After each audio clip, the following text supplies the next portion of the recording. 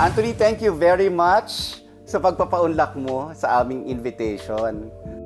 Maraming salamat din, Sir Nelson. Kamusta yung bakasyon mo dyan sa Thailand? Ito, so far so good. Medyo mainit lang pero yun naman yung in-expect din namin dito pagpunta namin sa Bangkok. I'm with my JPI Entertainment family. It's actually a company trip. So ayun, as a tourist ako ngayon. Paramihan na kasama namin mga first-timers eh. So we've been to touristy spots na yung mga temples, ganyan. Dati kasi as a performer ka. Ngayon as a tourist. Oo. Para maka-explore, ganyan, makapag-unwind, makapag-soul search. Soul search, why not, di ba? Anthony, okay, let's talk about Switch. Alam mo, na-intriga ako the first time I saw yung poster. Sabi ko, ano yung Switch? So, of course, syempre gusto ko sa'yo kung malaman diretso, ano ba yung Switch? Sir Nelson, naisipan namin na gamitin yung word na switch for the concert. Kasi kung sa mga makikinig sa atin, kung nakasubaybay sila sa naging takbo ng career ko nitong nagdaang 2023, I made the biggest switch in my career, which is the musical theater. Nung ginawa ko yung Ang Huling El Bimbo the Musical, it was my first time and it was really big of, a change para sa akin kasi ibang environment, ibang culture sa theater, and ayun, para sa akin biggest switch siya sa akin, and hindi lang bukod sa bago siya para sa akin, naging biggest switch din siya kasi maraming nagbago sa takbo ng career ko. Nag-open ng maraming doors para sa akin, mga opportunities. So ayun, parang culmination siya ng what happened from the first time that the Kapuso saw me as a performer on TV, tapos ito naman yung pagtawid ko papuntang teatro. So yun yung gusto kong ma-experience ng mga manonood sa concert ko. Nakilala kita, di ba? Parang nung nagsisimula ka pa lang as a balladeer. Tapos bigla kang pumunta sa theater. Tapos ngayon, you are going to make a bigger switch. And aside from that, there's also a surprise na hindi ko pa masabi kasi di pa na-announce. But isa rin ito sa malalaking bagay na gagawin ko sa 2024 that also involves musical theater because I'm gonna do another production na malaki din. And I'm so excited about kaya this. Lang, I don't want to spoil it for you. Yes. Mga updaters, sabi ko sa inyo, magugustuhan nyo to. Lalo na yung mga theater aficionados. Talagang ay bagay kay Anthony to. Walang pagdududa. Sabi ko, makukuha ni Anthony to. Thank you.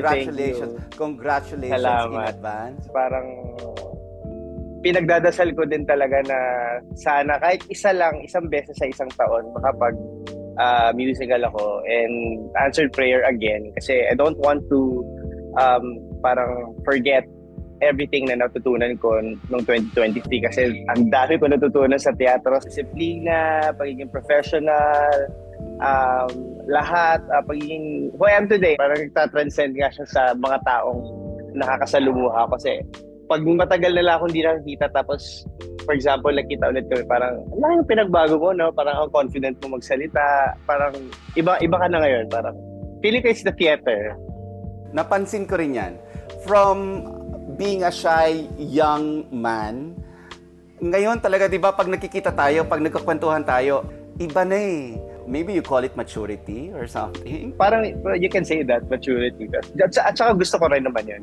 At saka, syempre, parang over the years, syempre, dapat makita rin natin na somehow meron din talagang growth.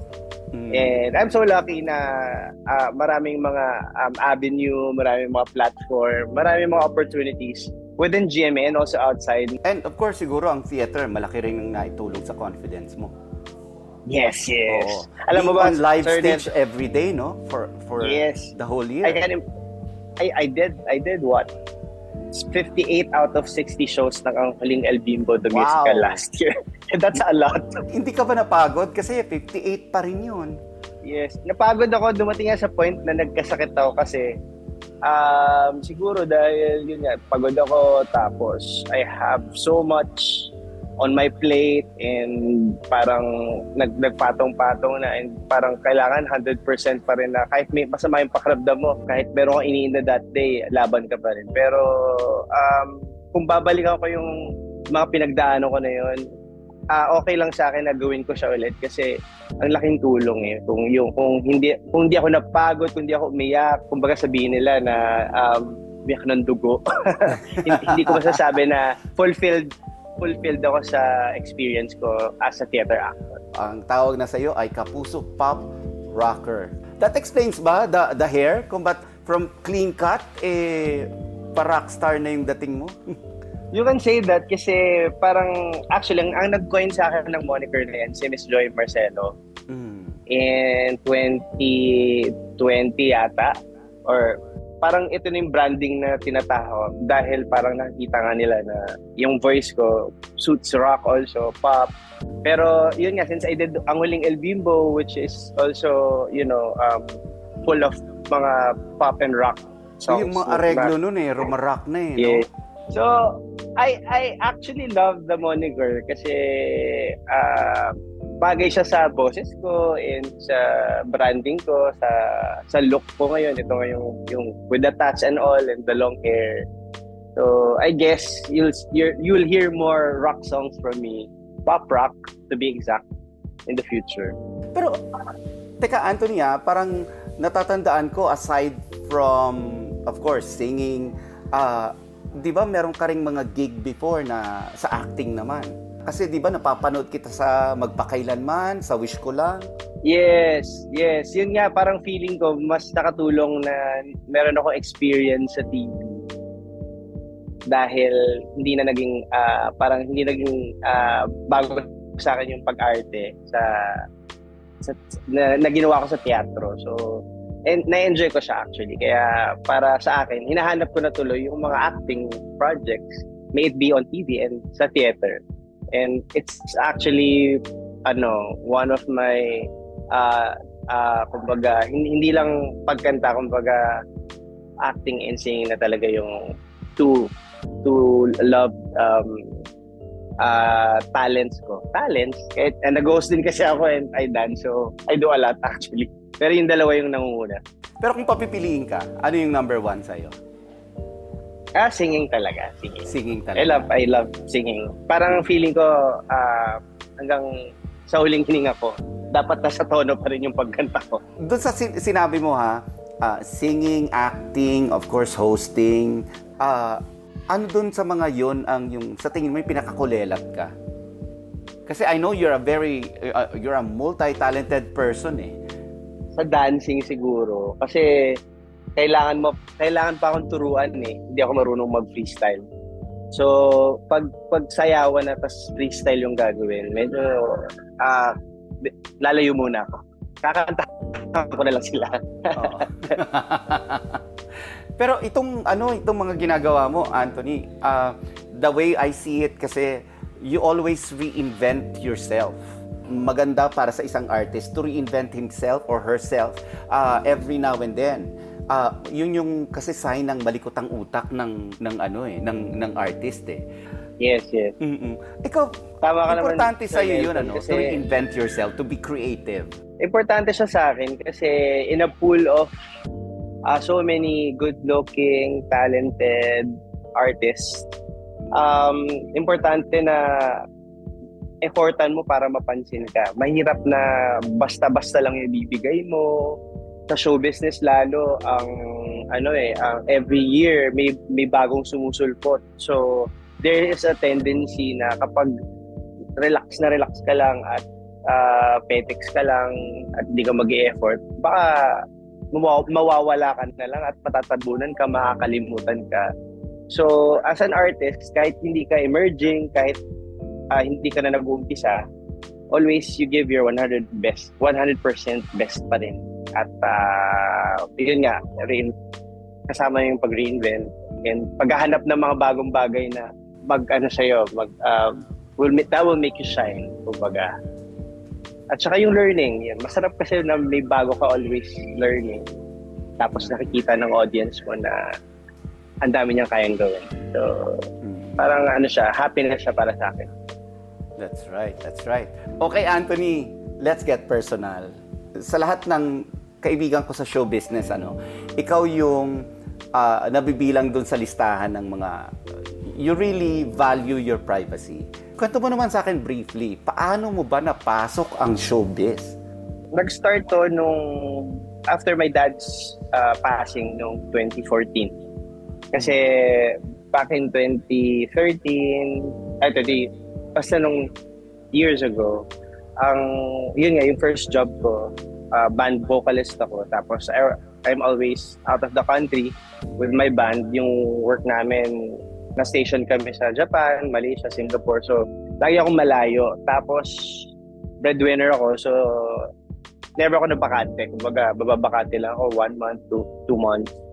Tapos, nung nagkasakit yung dad ko, biglang pumasok sa isip ko na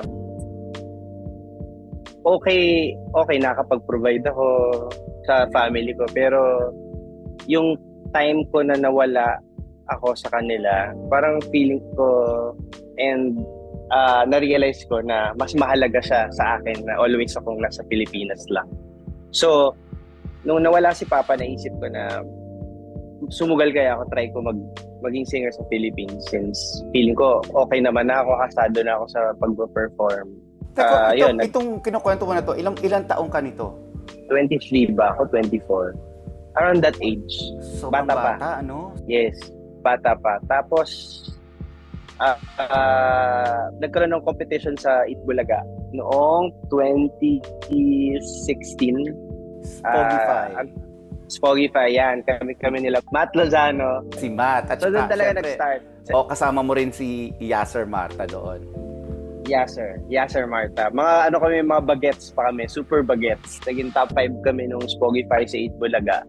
Yun yung sign para sa akin na parang feeling ko kakagatin naman ako sa Philippine showbiz industry.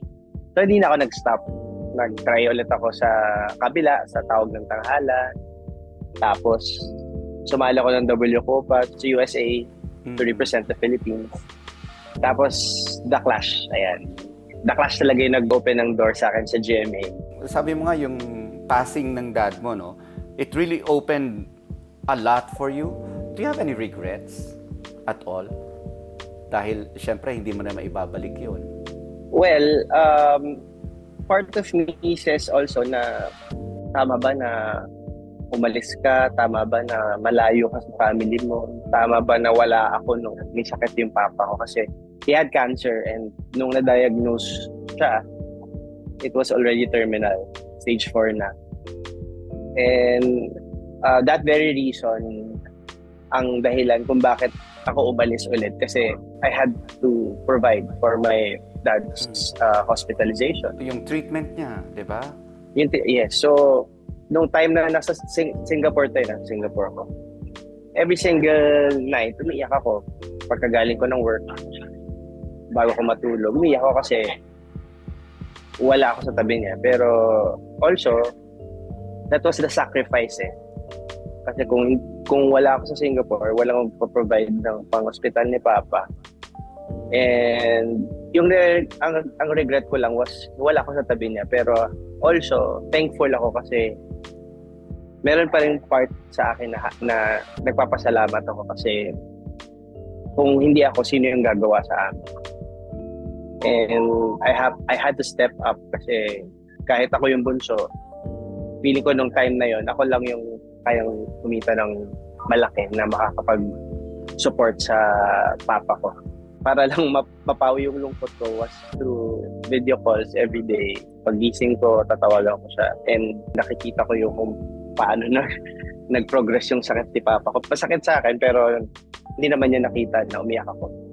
Though umiyak talaga ako after ng mga video calls namin. And hindi ko makakalimutan nung last video call namin. Parang hindi na siya nakakakilala. Parang nagka-dementia na siya.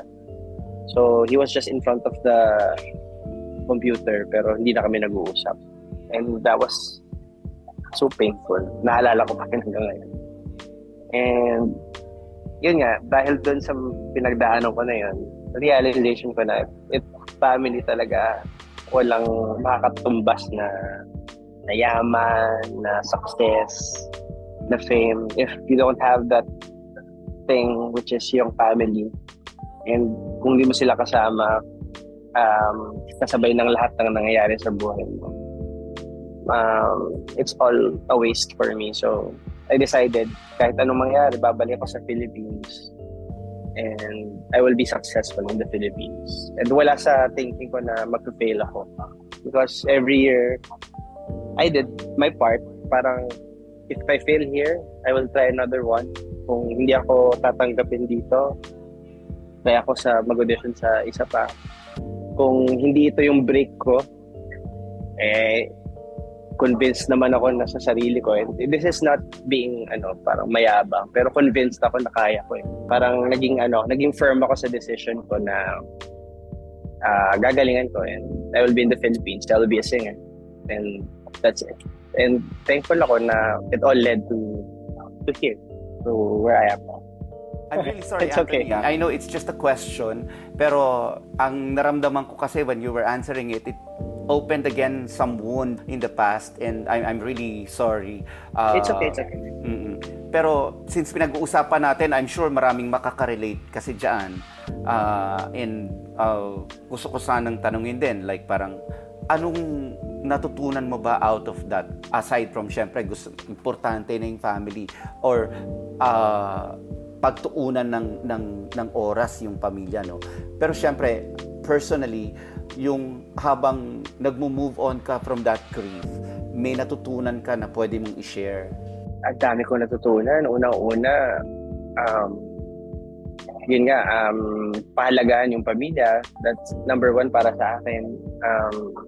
Mas binibless ka pag inaalagaan mo yung pamilya mo at inuuna mo sila. Pero yung gusto kong matutunan ng mga nakikinig sa akin every time na mag-share ako is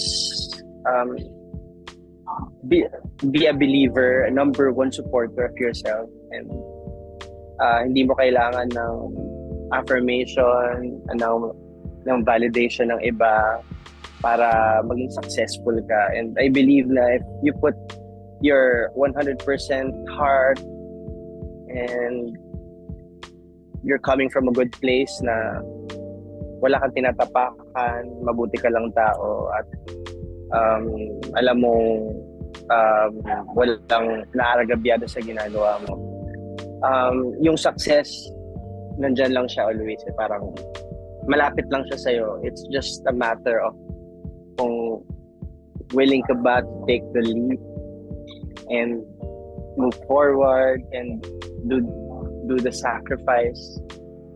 And para sa akin, always ka lang dapat lumalaban. Hanggat nabubuhay ka, laban ka lang always. Yun lang. Gusto kong maka-inspire ng mga nakikinig sa akin always, na ako kasi yung produkto ng hindi to swerte para sa akin eh. Fairness, parang feeling ko, I really worked hard kung nasaan ako ngayon. Kasi ang daming failures, ang daming rejection. That's right. Ikaw ba, meron kang kinoconsider na big failure in your life? What was my biggest failure? Oh my God. Para sa akin, well, failure para sa akin na hindi ako nakapag-aral ng college. Para sa akin, kung magkaka-time kasi ako, gusto ko mag-aral pa eh. Kasi dumating din sa time na ewan ko kung ako lang to pero karamihan kasi sa mga friends ko nakapagtapos. So, if they talk about where they studied, yes, if they talk about their universities, nagsishare sila kung sino yung mga classmates nila. Ako, I have zero. So, parang namimiss ko rin yung feeling na may babalikan akong friends na ito yung pinanggalingan namin, na araw-araw kaming nagkikita, tapos ito yung teacher namin. Kasi I only have that memory. College, high school lang, and ang tagal-tagal na nun. So, wala lang. Parang, it's still a goal for me that is yet to happen. Kasi syempre, nag-instill din ako ng good values sa may mga pamangkin din ako eh. So, parang mas masarap sana na magsabi na, okay, tapos yung pag-aaral mo kung natapos ko. Pero alam mo, yung sinasabi mong failure, quote and unquote, no? Although, para sa akin, hindi siya ganun kalaki. Pwede, hindi pa, it's not too late. It's really not too late. Yes. Mm-hmm. Actually, meron pang mga lumalapit sa akin na may-ari ng school na willing to sponsor my scholarship. It's just that, parang at the moment, ang busy ko naman. So, yun lang. Kailan ko kaya siya pagbibigyan ng pansin. Tsaka feeling ko masarap pa rin talaga mag-aral. Kaya yung sa mga may opportunity mag-aral, dapat mag-aral sila. Kasi sayang eh. Kasi ako ito perspective to ng hindi nakapagtapos ng college. Kung nakapagtapos ako, parang feeling ko siguro may business ako ngayon, siguro meron akong ibang ginagawa pa aside from performing and being on TV and on stage. Wala lang. And mas gusto ko yung mga sa family ko na mas nakakabata sa akin. Mas i-value nila din yung kapag tapos sila kasi iba pa rin kapag nakapagtapos ka. Yeah. Pero Anthony, diyan ka dinala eh. Wala tayong magagawa. Tama naman. Kumbaga, yan yung calling mo eh. So, wala tayong magagawa. Ganun talaga. At diyan ka magaling eh. At yung ginagawa mo ngayon, puts food on the table. That's true. Okay, 2024. Ano sa tingin mo? Anong tingin mo dito sa taon na to? Ang laki ng potential ng taon na to dahil nararamdaman mo, nakikita ko na nararamdaman mo, no? Parang unlike nung 2022 at saka nung 2023, parang iba to, iba yung excitement.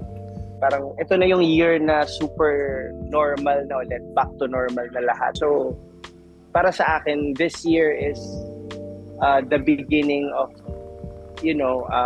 coming back to how it was years ago pagdating sa entertainment. And I'm excited for everyone, lalong-lalo na sa mga kapuso na bukod sa akin, ang dami din ginagawa. Meron din mga upcoming shows, may mga movies, at nadagdag pa dito yung kausuhan ng social media. There's another avenue also. At paraan pa para makilala pa ng nakararami. So, 2024, laki ng potential. And para sa akin, ito nga, umpisahan ko ng concert and meron akong another production na gagawin. So, excited ako. And I think mas marami pang mga artists na mas mag-i-explore. Hindi lang naman ako yung nagkaroon ng switch last year, pero parang tingin ko marami akong mga na-inspire na ko actors sa GMA to also do theater. And abangan nyo kung sino-sino yan. Yeah. Meron din akong makakasama kasi. So may mga na-recruit ka na pala. Yes. So abangan nyo yan. And more. So excited lang ako. And more. 2024, love life. Love life. Nako, hindi pa siya priority at the moment. As you can see, puro mama ko yung pinopost ko. Yun na nga eh. Oo. Teka muna, ano ba hierarchy niyan? Siyempre, work. Ano susunod? Love life o pag-aaral? Siyempre, work. Tapos, family, mom, pag-aaral. Wala pa, dito ulit. Kasi, nung kabataan ko, kala mo sobrang tanda na. Doon tayo masyadong mas nag-focus sa love life. So ngayon, bilang dire-diretso yung trabaho at ang daming opportunities, siguro pakunti-kunting kilig pero nothing serious muna kasi gusto ko talagang parang i-savor at ito yung word na gagamitin ko, exploit yung pagkakataon na maraming binibigay sa akin. And right now, kasi sobrang saya ko na ako yung nakakapagdala sa mama ko abroad, nabibigay ko sa kanya lahat ng gusto ko, napatayuan ko siya ng bahay. ang saya-saya ng puso ko. So right now, yun yung number one priority and ko. I'm sure your Sila dad's muna. smiling down from heaven. Grabe. Sana. Kasi alam mo, ito inulit ni mama to. Tahimik lang mama ko. Hindi siya super vocal. So, nung time na sabi ko sa kanya, mapunta tayong Hong Kong. Tapos, sabi ng mama ko, alam mo ba pangarap ng papa mo yan? Na makaalis ako ng bansa. Kahit isang beses lang. So, ako naman, tumalikod ng konti. Gusto ko umiyak pero napigilan ko. Pero, asarap lang sa puso na parang natutupad yung nang paunti-unti yung mga pangarap. And I think ito yung calling ko na pasayahin yung family ko, especially my mom. Wala naman talagang yung magpipilit na ganito, kailangan magkaroon ka ng love life para maging masaya ka. Paano kung yung love mo pala na gustong pasayahin nanay mo o diba, o yung mga pinsan mo, yung mga kapatid mo, wala nang masama. Walang masama doon. Tama. Saka yung diba? love life, nandyan lang yan, Oo. Kaya, dyan lang kayo, ha? Mama's boy ka ba? Sobrang mama's boy ako, Sir Nelson. As in, nung nag-start pa nga lang ko sa TV, always ko siyang kasama actually sa taping, sa All Out, sa Studio 7 pa noon, sa The Clash, nako, always siya nandyan. Ngayon lang hindi kasi 17 na si mama, so ayaw kong na-expose siya na always sa maraming tao. Pero I call myself a mama's boy and I am proud of that. And I think I am this person na mama's boy na very generous, maalaga, sweet, mabait, kahit sa kanino, lahat ng kaibigan ko, friends, and lahat ng nakikinig ngayon kung kilala nila ako would agree. And ayun, kaya di ako nahiya sabihin na mama's boy ako.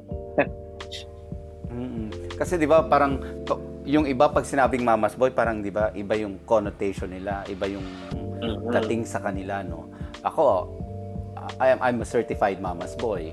At yun yung parati kong iniisip sa bawat gagawin ko. I want this to be a make my mama proud moment. Yan. I always remember that commandment, yung honor your mother and your father. Yes. Diba? Hindi nila sinabing love your mama, your mother, and your father. Honor. Yes. And the only way that I can bring honor is to make them proud. That's true. Tsaka parang sa lahat ng ginagawa mo, parang isipin mo always, mapaproud ba sa'yo yung mama mo sa ginagawa mo? Yes. So parang ang ganda lang ng saan ka dadali nun? To always do good.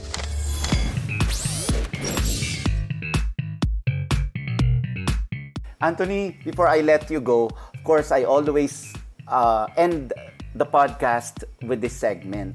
I turn the tables around. Ikaw naman magtatanong sa akin ng isang tanong. Baka may naisip ka. Okay, ano bang bilang ako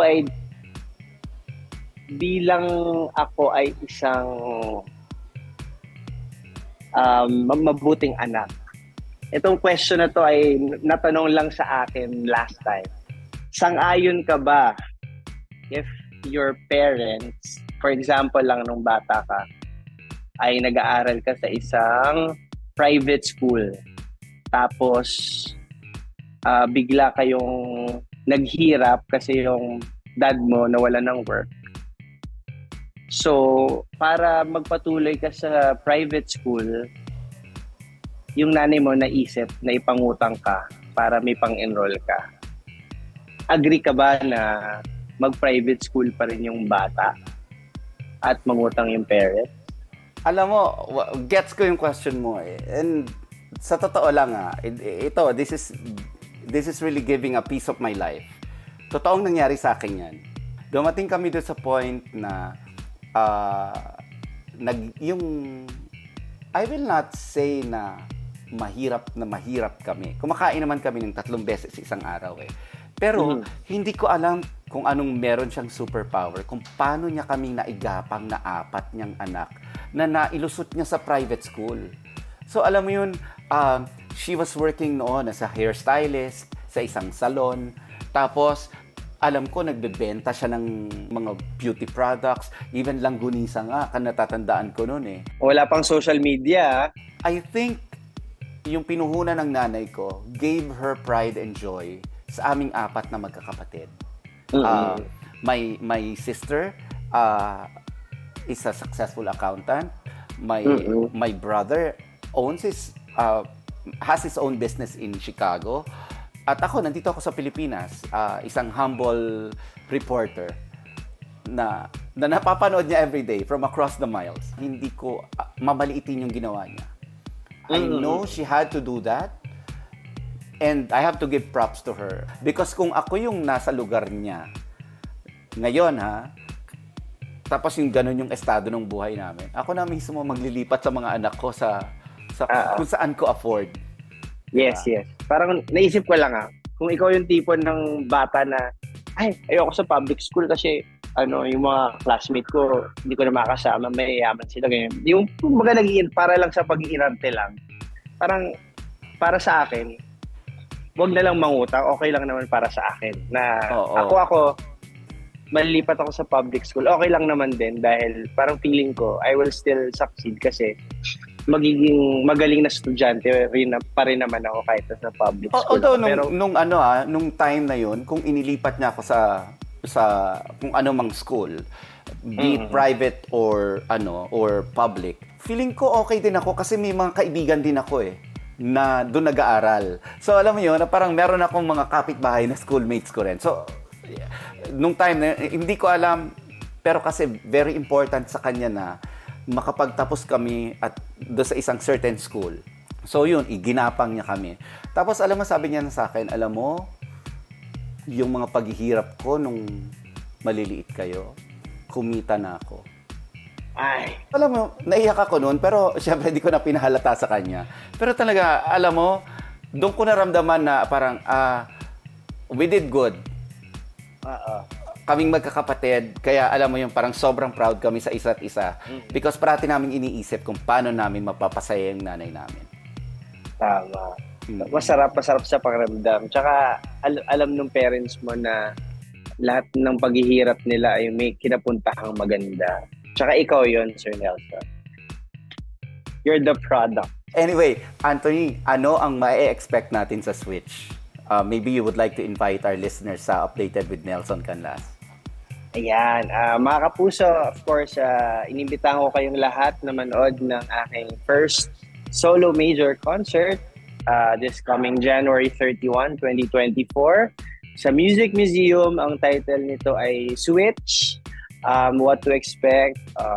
Of course, hindi mawawala yung kinasanayan nating genre na kinakanta ko, na ginagawa ko on stage. And I want to show you guys that side of me. Pero dadalhin ko kayo to my newfound love, which is the musical theater. So kalahati nung concert will be about Broadway musical and iba't ibang mga shows to. So tatransport ko kayo to that place. And para din ma-experience ng ibang fans ko, kasi most of my fans are not really theater aficionados. So I also want to introduce that culture sa kanila para ma-enjoy nila kung ano yung ginagawa ko at the moment. Ayan. Sigurado, isa ako dun sa mga nakaupo dun on January 31. Ayan. I will Anthony, see you there.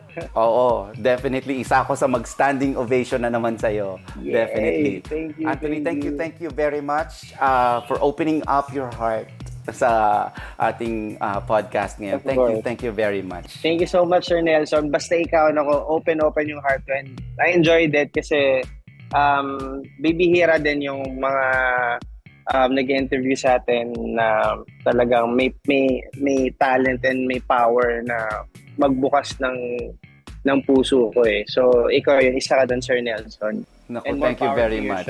Thank you.